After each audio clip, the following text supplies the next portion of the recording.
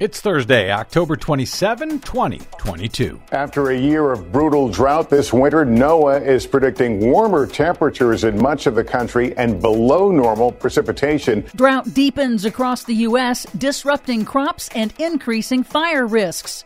UN warns emissions are rising and nations must do more to avoid catastrophe. Plus, this bus symbolizes so much about our collective investment in our future. Biden administration kicks off transition to all-electric school buses. The wheels on the bus go round and round in those stories and more straight ahead. From BradBlog.com, I'm Brad Friedman. And I'm Desi Doyen. Stand by for 6 minutes of independent green news, politics, analysis, and snarky comment. The UK's next Prime Minister will be former Chancellor Rishi Sunak, who will be Britain's first leader of South Asian descent, its first Hindu prime minister, and the nation's first leader of color, which means Britons will be able to run their entire power grid off the turbines connected to Queen Victoria spinning in her grave. We'll take any innovation we can get. This is your Green News Report.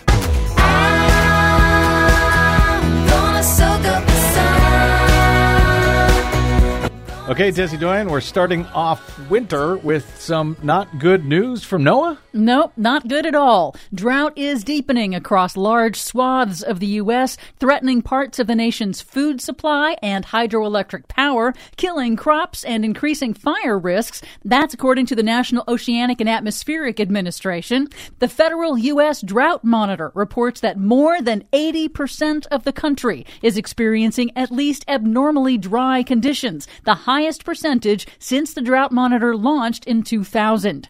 Extreme drought is expanding in the Midwest, triggering federal cash assistance programs for farmers and livestock ranchers in hard-hit areas. On the Mississippi River, record low water level is dramatically curtailing barges transporting crops, steel, oil, and other commodities, raising shipping costs by 300%.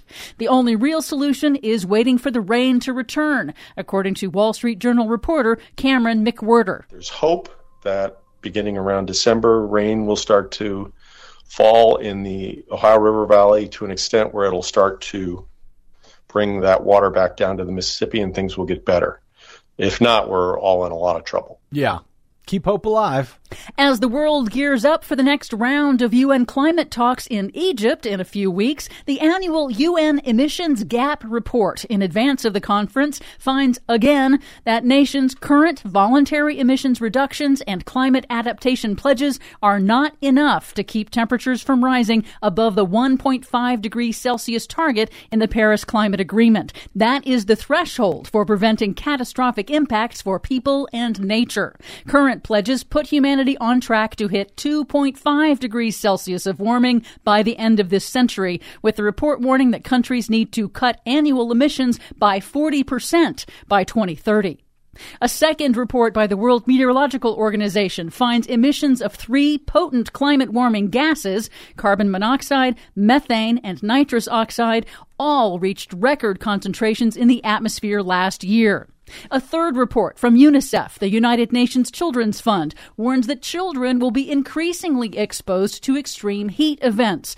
Today, 1 in 4 children experience extreme heat waves, but by 2050, that's within 30 years, all children will be exposed to more frequent extreme heat waves. Man, we suck at this. The report calls for more international funding to help vulnerable communities and people adapt and prepare. Yes, please. Here in the U.S., the Fish and Wildlife Service this week granted federal endangered species protection to iconic emperor penguins, the world's largest penguin species. The species is in danger of extinction in coming decades due to man-made global warming, melting sea ice, and destabilizing the habitat.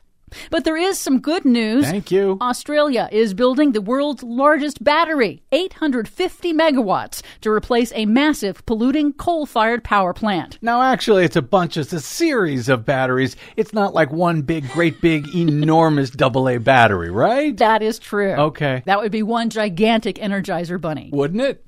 Finally, Vice President Kamala Harris was in Seattle on Wednesday to roll out the first installment of funding from the Bipartisan Infrastructure Law Utah to help school districts replace polluting diesel-fueled school buses. The first $1 billion in grants will pay for 2,500 all-electric buses in 400 school districts across all 50 states, with billions more to come. High school junior Audrey Gamerick, who introduced Vice President Harris, called on adults to do more. Transitioning from fossil-fueled buses to clean energy is a step in the right direction towards ensuring a prosperous future for younger generations. But it cannot be our last. Sustainable practices such as the Clean School Bus program in American schools set a standard of climate-centered action to be mirrored throughout society. Cool. Are they going to put seatbelts on them this time? That's a good question. I don't know. Yeah.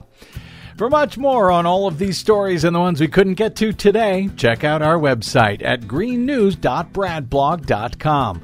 I'm Brad Friedman. And I'm Desi Doyen. And this has been your Green News Report. God knows I love that bus.